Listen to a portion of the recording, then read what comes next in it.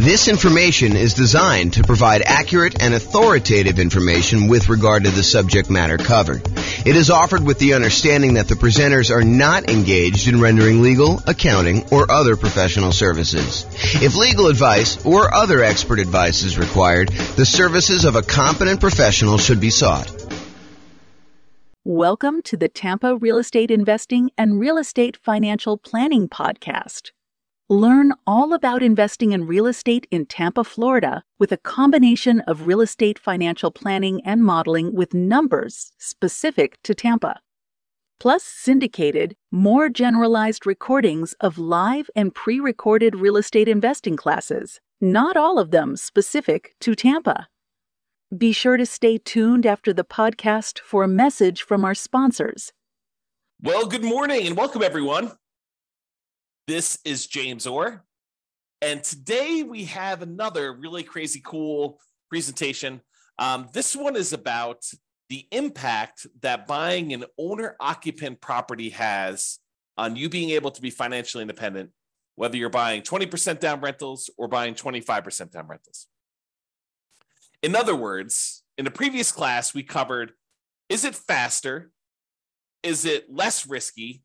Is it higher net worth for you to buy 20% down rental properties or for you to go buy 25% down rental properties? And in that presentation, we talked about all the different things related to 20% versus 25%. But what we didn't specifically do in that kind of modeling is we did not have you buy an owner-occupant property first. So in this presentation, we have you buying an owner-occupant property with 5% down. Then you go and you buy 20% down or 25% down. And you might be wondering, hey, does buying the owner-occupant property slow you down? Does buying a property that's more expensive than you renting, is that going to reduce your savings rate and slow down your ability to save up for down payments? Or does buying an owner-occupant property where the mortgage payment, the principal and interest part of the payment, not the taxes and insurance, those are actually going up, but the mortgage payment stays fixed such that over time you end up saving more money than if you didn't buy an owner-occupant property, because rents would keep pace with inflation. So the amount you're saving would normally stay about the same over time. But if you buy an owner-occupant property and you have that mortgage payment be fixed, maybe at the very beginning, it's worse for you. You're saving less. But because the principal and interest part of the payment does not change, that remains static. And so over time, the amount that you're able to save to invest in whatever you're investing, in this case, putting 20% down, 25% down to buy rental properties, but it could be stocks, it could be bonds, it could be, Dogecoin, it could be whatever you're investing in, right? Because you'll end up having more to save if you buy this owner-occupant property as time goes on, because you fix in your cost of living expense, part of your cost of living. There's still some that's going up, the taxes and the insurance and the maintenance and all that other stuff on the property, but the mortgage payment is fixed. And the other weird thing about this is at some point, 30 years in the future, if you're getting a 30-year loan, you get rid of that payment completely. Your principal and interest part of your loan goes away because you paid off the loan. So now you're living on taxes and insurance and maintenance on the property. So if you thought before you paid off the property, you needed, let's say, $10,000 a month in order to be financially independent, you needed your passive income from all of your assets to produce $10,000 a month in order for you to be financially independent and cover all of your living expenses, including your housing. But now, let's say, just for argument's sake, $2,000 a month of that no longer needs to happen because you no longer have a mortgage payment. So now you only need $8,000 a month to be financially independent. Well, that's super interesting, because if you were at $9,000 a month in passive income, by paying off your mortgage, you instantly become financially independent. And so whenever you pay off that mortgage, if you were really close to being financially independent, it may be you're there, or it may be that you're really, really close to doing it. So all of these things impact whether you're going to be better off buying an owner-occupant property and putting 20% down, or buying an owner-occupant property and putting 25% down. So what we're going to do today is we're going to look at the difference between putting 20% down and buying rental properties or putting 25% down buying rental properties, but only after we bought a single owner occupant property first. In other classes, we will compare directly head to head, buying an owner occupant and then buying 20% down rentals to buying no owner occupant and buying 20% down rentals. But today we're going to actually do, in both cases, you're buying the owner occupant property and now you're buying either 20% down rentals or 25% down rentals. We're going to see which one of those is going to be faster to financial independence for you, which one is going to be higher net worth for you, and which one will be less risky. So that's what the kind of presentation is about today. So hope you're as excited as I am. Let's begin. So I modeled this in order to tell you which one is better. I modeled this for over 300 US cities. And what I went in there and I basically did is I set up a scenario in our real estate financial planner software that I wrote, and it allows us to go and model if somebody were to make a certain amount of money and they're saving a certain amount of money and they're buying properties that have certain characteristics based on whatever market you're in, and how long it takes you in order to get to the point where your investments actually all the returns from all your investments exceeds your kind of living expenses that you have there. And then we'll figure out how long it takes you to do that. And then we can measure a whole bunch of different things like net worth and time to financial independence and a whole bunch of different risk measurements. And honestly, we could go and look at any of the details. It's like probably 100 different variables that we track, but we'll kind of simplify for this presentation so I don't get too far in the weeds. So I did all those analysis, and then we're summarizing all that analysis. You can, and probably should, drill into the individual city that you're considering doing this in so you can get more details. Okay, so here's the comparison. In both scenarios, whether you're buying 20% down or 25% down, you're buying an owner-occupant property with a 5% down payment to start with, and you're voluntarily paying private mortgage insurance. And if you remember, private mortgage insurance is an insurance that you pay in order to protect the lender because you didn't put 20% down. And we cover that in detail in a lot of other classes, so I'm not going to go into detail on that, but it is something that you are paying so that you can put less than 20% down when you buy the property. That way, if you default, the lender feels protected. And that's one of the conditions they have for you to be able to buy a property with less than 20% down. And then you are going to move into that property because you're buying an owner-occupant property to live in, and you are living in that property forever as part of our model. You are never moving out. You're never buying anything else to replace it. You're basically buying the property, moving in, living there forever. And then you buy your next property. In this case, you're going to be your rental properties, when you've saved enough money for a down payment, plus closing costs, plus 6 months of reserves for both your personal expenses and the reserves on any properties that you own. And you can qualify for the loan based on a 45% debt to income ratio. So I am checking for all those things before you buy your next property. You need to have saved up either 20% down or 25% down, plus closing costs, plus 6 months of reserves for all of your personal expenses, whatever your living expenses are, and 6 months of reserves for any properties that you own. And you need to be able to have a 45% debt to income ratio, including the new property that you're purchasing. And then if all that criteria is met, then you can buy your next rental property as fast as you can. And some of them are going to be faster than others because in some markets, the cash flow is better and it actually helps you qualify faster with that debt to income ratio. And some of them, the cash flow is worse and it slows you down from being able to qualify for that 45% debt to income ratio. You need to wait until your properties actually cash flow a little bit better before you can qualify for the loan.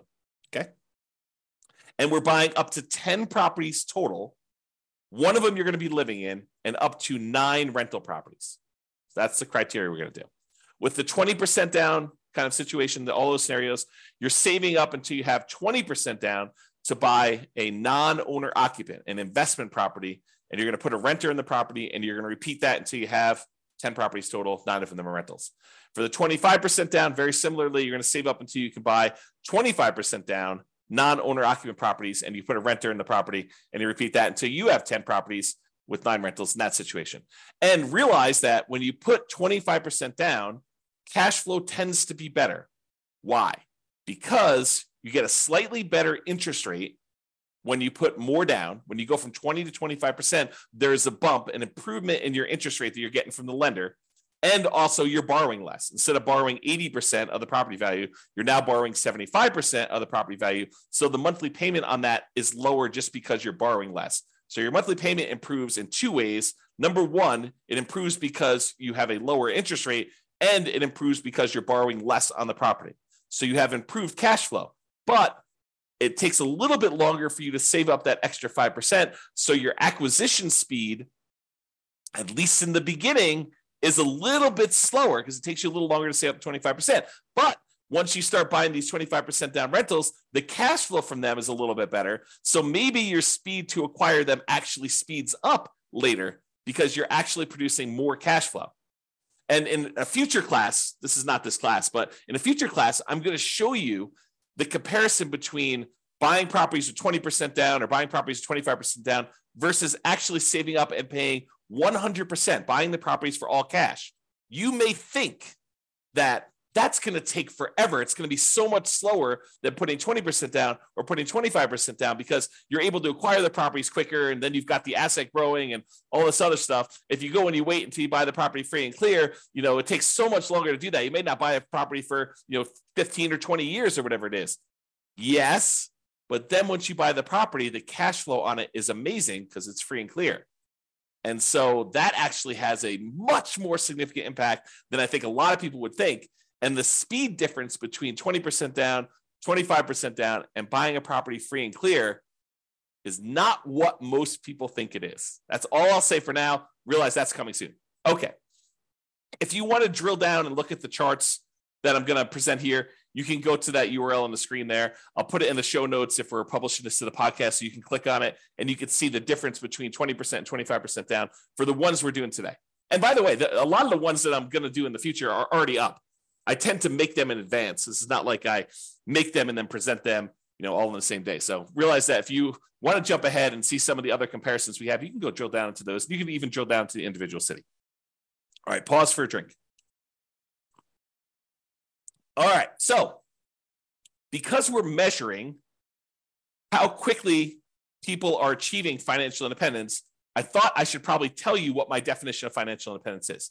So financial independence is when your assets exceed the expenses you have for that particular person. So, excuse me, if someone is making whatever it is, and the amount they make varies by city, because in order for you to qualify for a house in one city might be more or less than qualifying for a house in another city. So I do take that into account. I basically set your income to be such that you can afford about a median price house in that marketplace. But then it also means that you need to overcome that higher income. You need to replace that higher income. So you're handicapped. You do make more money so you can actually buy the houses quicker, but then you're also handicapped because you need to make that much more in order to be considered financially independent. Okay, so what does that mean to be financially independent? You need to have income coming in from these 5 sources exceed your minimum expenses. Okay. Number 1 is net positive cash flow from rental properties. You take all of the income from all your rentals. Mostly it's rent, although it could be things like laundry or anything like that. If you've got multifamily, any income you have it, minus all of your expenses, including your vacancy, your principal and interest on your mortgage payment, any taxes, any PMI you have, any insurance, property insurance, any maintenance, any management of the property. So you take all the income minus all the expenses, your net positive cash flow, that counts towards you being financially independent. Plus, any money that you've got sitting on the sideline, whether it's waiting to be a down payment, or you've acquired all your rental properties, now you're just taking all the money and investing it in whatever you're doing, in this case, probably stocks, taking all your money that you have on the side times a safe withdrawal rate. So they talk about the Trinity study being a 4% safe withdrawal rate rule. We'll cover that in future classes. I'm not going to go into it in detail now. But if you had $1 million, you said I could take 4% out safely per year, that's what you believe is true, then you have about $40,000 per year contributing towards you being financially independent using those numbers. Plus 3 sources of passive income: Social Security, which we didn't model here, annuities, which we didn't model here, or any pensions, which we didn't model here. So if you have those 3, those would also contribute to you being financially independent. In this particular case, we didn't model any of those because we just didn't. Okay. All right. So here are my assumptions. Each city modeling uses their median home price and estimated rents on those properties. So we did not apply any of the 88 strategies we have to improve cash flow. And so we're really handicapping ourselves because we didn't pick a great property to begin with, nor did we actually apply all these different strategies that we have to improve cash flow, different ways to kind of minimize our expenses on the properties and different ways we have to maximize the income we're getting at properties. We didn't do any of those. So this is sort of like a baseline. If you went into this market and you were not great at real estate investing, you just sort of bought a medium type property and you kind of got what the estimated rent would be for those. That's sort of what we did there. If you go dig in and you see my modeling and you're like, hey, James, the modeling you did for this city, your assumptions are a little bit off. Go ahead and reach out to me. I will go ahead and update those. I will rerun it, and then it will update all the charts and stuff like that. Doesn't update the presentation, but it'll update all the charts of the website and make those accurate for everyone in the future, okay? Now, continuing on with the assumptions. The job income does vary based on the city so that they can afford a property in the marketplace. If I said everybody earns $5,000, then people in California would never buy a house because they would never be able to qualify for debt to income based on the home prices there, okay? But someone in, I don't know, one of the lower cost cities, probably in the South, those tend to be a little bit less expensive in general. Those guys may be able to do this whole model on $5,000 a month or $6,000 a month or whatever their numbers happen to be. I do it such that they can qualify for a typical property in that marketplace, a median price property in that marketplace when they do that. But we also consider that if you are earning more, you need to actually replace that money to be financially independent. So it's not like we're saying you need to replace $5,000 a month. No, you need to replace what your income that you were earning was so that you can become financially independent. That way, we're trying to level the playing field when we do our comparisons. Another way of saying this, in cities where they have higher income, they need more passive income, more investment income, and more rental income to be considered financially independent. So while a little bit is given to those that earn more is expected for them to become financially independent at the end. And another assumption, we start with just enough in down payments to buy a 5% down owner-occupant property based on wherever they are. So it's 5% of whatever the prices of properties are there with closing costs. So we estimated 7% of the price of properties in their marketplace to kind of give them a little bit of buffer there. And if it's less than $10,000, which I don't even think it is, but if it's less than $10,000, then we set that as a minimum bar. So everyone starts with at least 10K. In most cases, it's going to be more than that. And so some people are starting with a little bit more. Some people are starting with a little bit less, depending on the market. And the interest rates we're using for the owner-occupant property, as of right now, they're probably in this ballpark. They change a little bit each day. And with all the volatility going on in the marketplace, I'm recording this in March 28th of 2023. But if you kind of look at what the interest rates are, we're saying that interest rates are about 6.5% for owner occupants with 5% down. Plus, in addition to that, they'll have PMI. And if they're going to go buy a non-owner occupant property with 20% down, interest rates are estimated to be 7% for our modeling and no PMI for that because they're putting 20% down. And if you're getting a 25% down non-owner occupant loan, it's 6.75. So it's a 0.25% or quarter point difference between buying with 20% down versus buying 25% down. And I think that's conservative. Check with your lender because it varies a little bit each day, but I think that usually it's a little bit more than that. So I'm slightly handicapping the 25% down purchases by not giving the full benefit that they're going to get.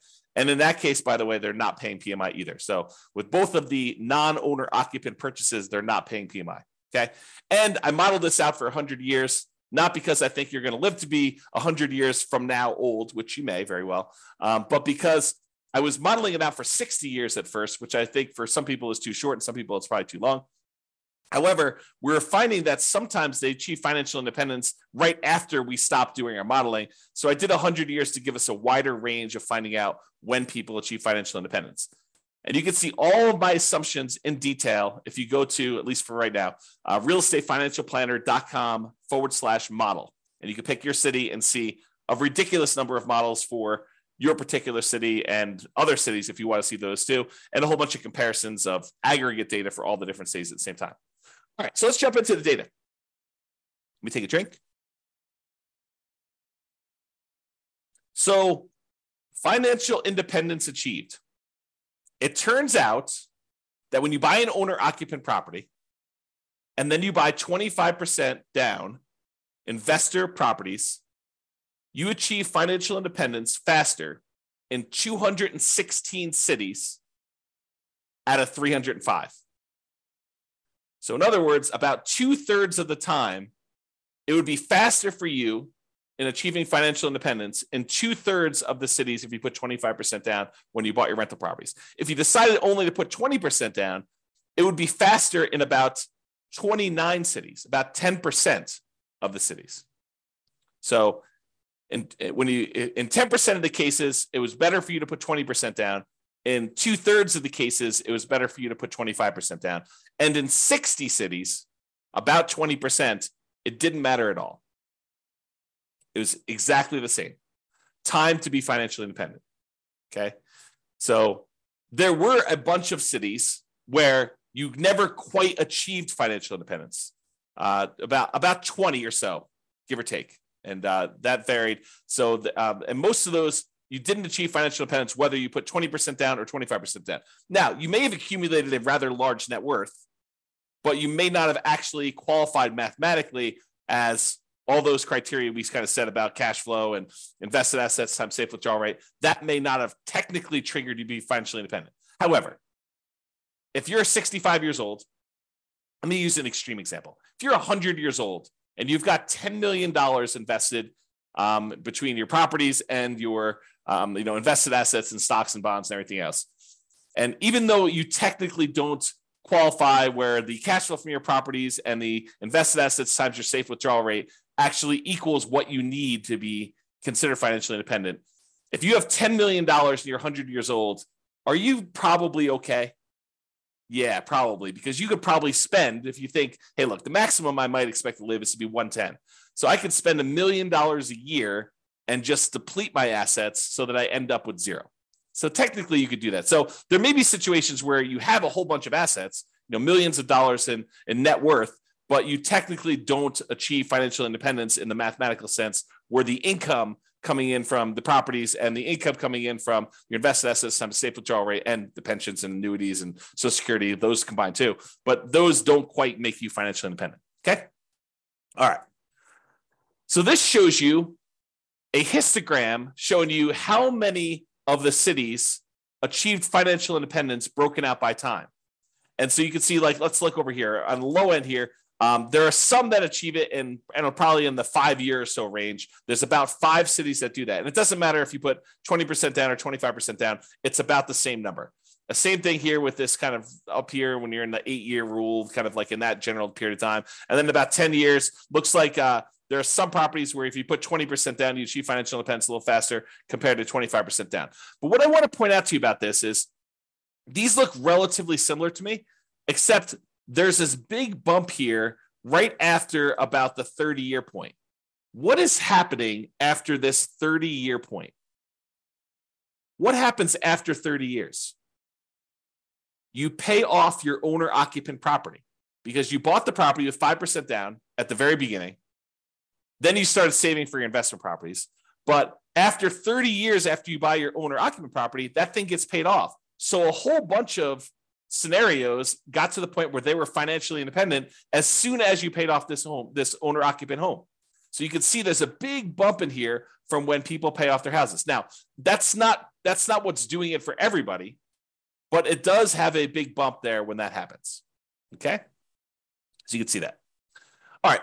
So what this chart is showing you, it's showing you how many months faster it was to put 25% down or to put 20% down for each individual city. Each city is its own dot.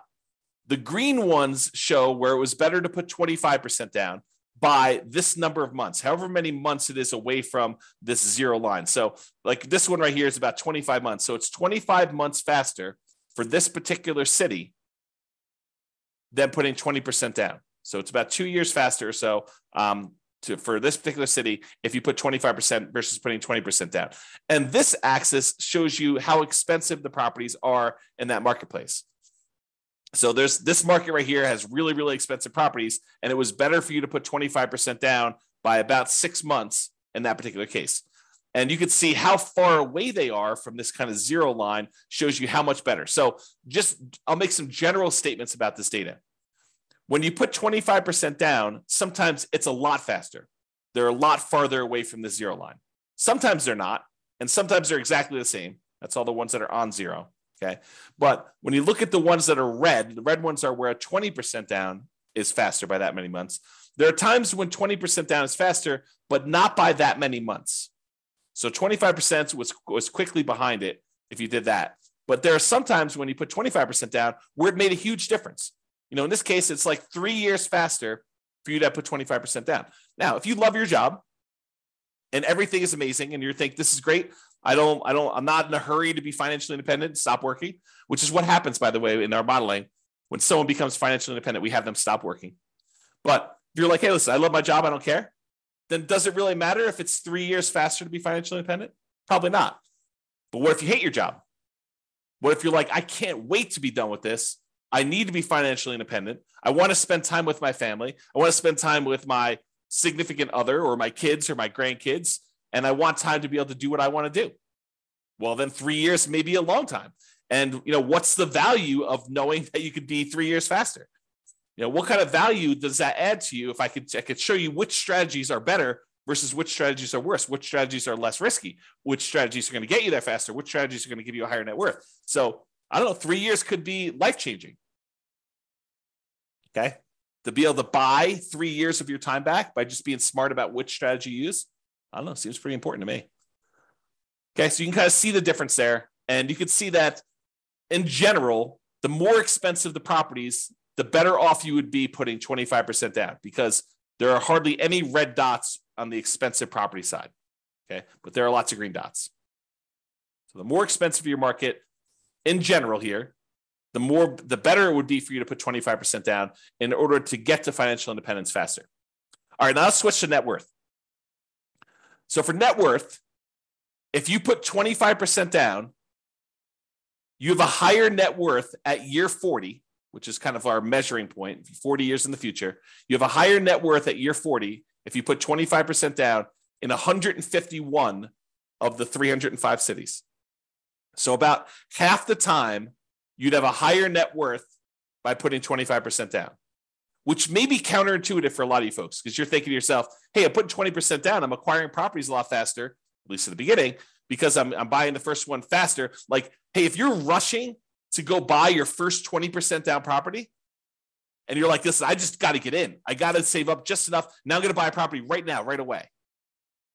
Might be better, depending on what city you're in and the economics of your city, for you to actually wait until you save up that extra 5%. That's what this is saying. It's just the math. Okay.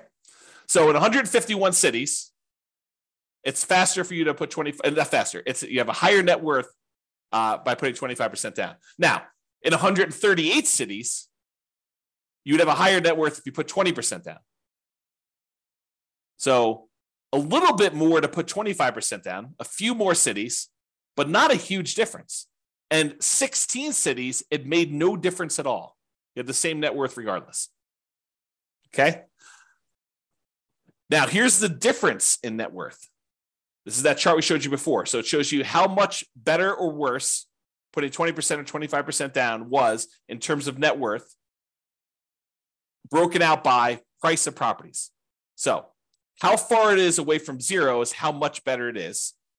The green dots means that 20% down was better, had more dollars.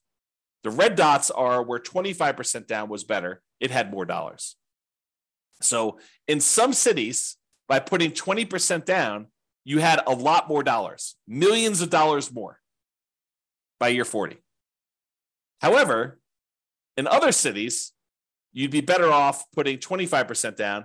And the reality is it's not as much better. So the ones where 25% is better, it's not by a lot more money. I mean, some of them are pretty decent, but we're not talking about millions of dollars. We're talking about, I don't know, just eyeballing it, $500,000.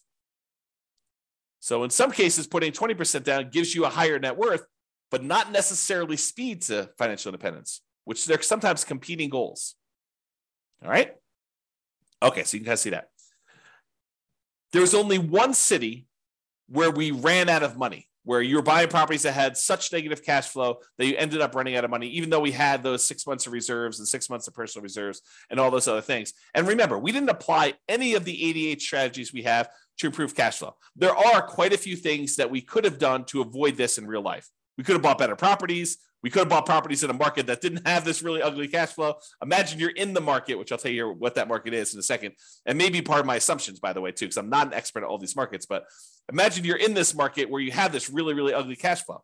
Well, you're not moving into these properties. So technically, you could go pick a slightly better market to invest and buy properties in. You didn't have to buy properties in this market. It's not like you're doing the nomad strategy where you're moving into each property, right? You're only moving into one property. But for all the other investment properties you bought, you don't have to technically invest in that same city. So we could have done that as just a really obvious solution. And there are a whole bunch of other things we could have done to improve the economics of the properties that we're buying. Okay. So in one city, we ran out of money. That city happened to be San Jose, California. And it could be that my assumptions were wrong. Like maybe my estimate of rent on the properties that we said were the median price properties were just off in San Jose. It's definitely a possibility. So if you happen to be in San Jose, please reach out to me and let's go over the assumptions that we used for San Jose and we'll correct this. And then we'll rerun it. And maybe San Jose looks amazing then. I don't know. Okay. So I'm just not familiar with that. All right. So that's all we got there. All the other ones did not run out of money in our modeling. All right. Here's a quick summary. So this shows you, there's two different slides here. One where we look at what the median was. And by median, I mean, we took all the values, let's say for net worth as an example, we lined them up from the smallest net worth to the highest net worth. Then we looked at what the middlemost one was. And we told you what the median, the middlemost number was for net worth. And so, for example, with 20% down, the median, the middlemost net worth was just about $8.9 million. But the median net worth when you put 25% down was about $9.023 million, or a little bit more, about $100,000, $116,000 difference. Not a big difference, in my opinion. It's about 1.3% different, with 25% being a little bit higher on median net worth. Now, I did median, but I also do average. Average is where you add up all of them and you divide by the number that you have, and so you get an average. Okay, and so the average net worth is about 11.9 million versus 11.8 million. Again, about $134,000 difference. Again, about 1.1%. So not a significant difference there in net worth. But in both cases, I'm sorry, in the case of median, 25% down is a little bit better. In the case of average, 20% down is a little bit better. So depending on whether you're looking at the median case or the average case, depends on which one would have been better for you, 20% or 25%. But honestly, they're only like 1% off. And that's not that big of a difference. And in addition to that, this is a net worth 40 years in the future. So it's in like inflated dollars. You think about that, right? Like think about, 40 years ago, what the cost of things were. They were a lot cheaper than they are today. And so if you look 40 years to the future, things are a lot more expensive. If you want to kind of adjust back to today's dollars, the really rough rule of thumb is about 1/3 of that value is what it would feel like in today's dollars. So it's like almost having a $3 million net worth on median, or whatever that is, $4 million on average. Okay, really rough math. Okay, so number of properties that were short on median, basically none were short because there was only that one that was. You're typically buying 10 properties in both cases, no matter which one you do. However, the time to be financially independent is about 492 months if you put 25% down versus 509 months, a little slower if you put 20% down, which means that on median, the middlemost one had about a 17-month difference. It was about 3.3% faster for you to put 25% down than for you to put 20% down. Interesting, right? And if you look at the average, putting 25% down was about 1.7% faster, a little bit less than a year, 9.2 months. All right. Now, let's look at risk. And I'm not going to go into detail on risk. You can go research this. In fact, I probably need to do several classes on all these different risk measurements. But when you think about all the different ways we could measure risk, like how much could rents drop before we have negative cash flow? Or how much can price drop before we'd have negative equity? Or what is our debt to income ratio? So the number that lenders tend to like to use to see how risky we are before they're willing to approve us for a loan. Or how much debt do we have to the amount of net worth we have, or how much debt do we have to how liquid we are, how much money we have sitting in cash somewhere, or how many months of reserves we have. We talk sometimes about having 6 months of reserves or 12 months of reserves. Well, sometimes you can have lots and lots of months of reserves if you have a large bank account balance, like 700 months of reserves. Okay. So if we wanted to measure all of these measures of risk, it turns out 25% down is universally better. It is better in all the different measures of risk. It's less risky to put 25% down when we look at all the median numbers over the full 100 years. Now, does that mean that it is always less risky? No, it could mean that in year 1 or year 5 or something like that, that 25% down is worse, but that over the long haul, over a very long period of time, because we measure this over the entire period that we're modeling, 25% down is less risky than putting 20% down. And that is true in most of the cases in average too. The spots where it's not true with averages is your average debt to account balance. So you have more liquidity if you put 20% down, and the number of months of reserves, which honestly is not that big of a difference. It's 0.9% difference. So, but most of the time, 25% down is less risky when we look at that. Okay. Now I told you this before.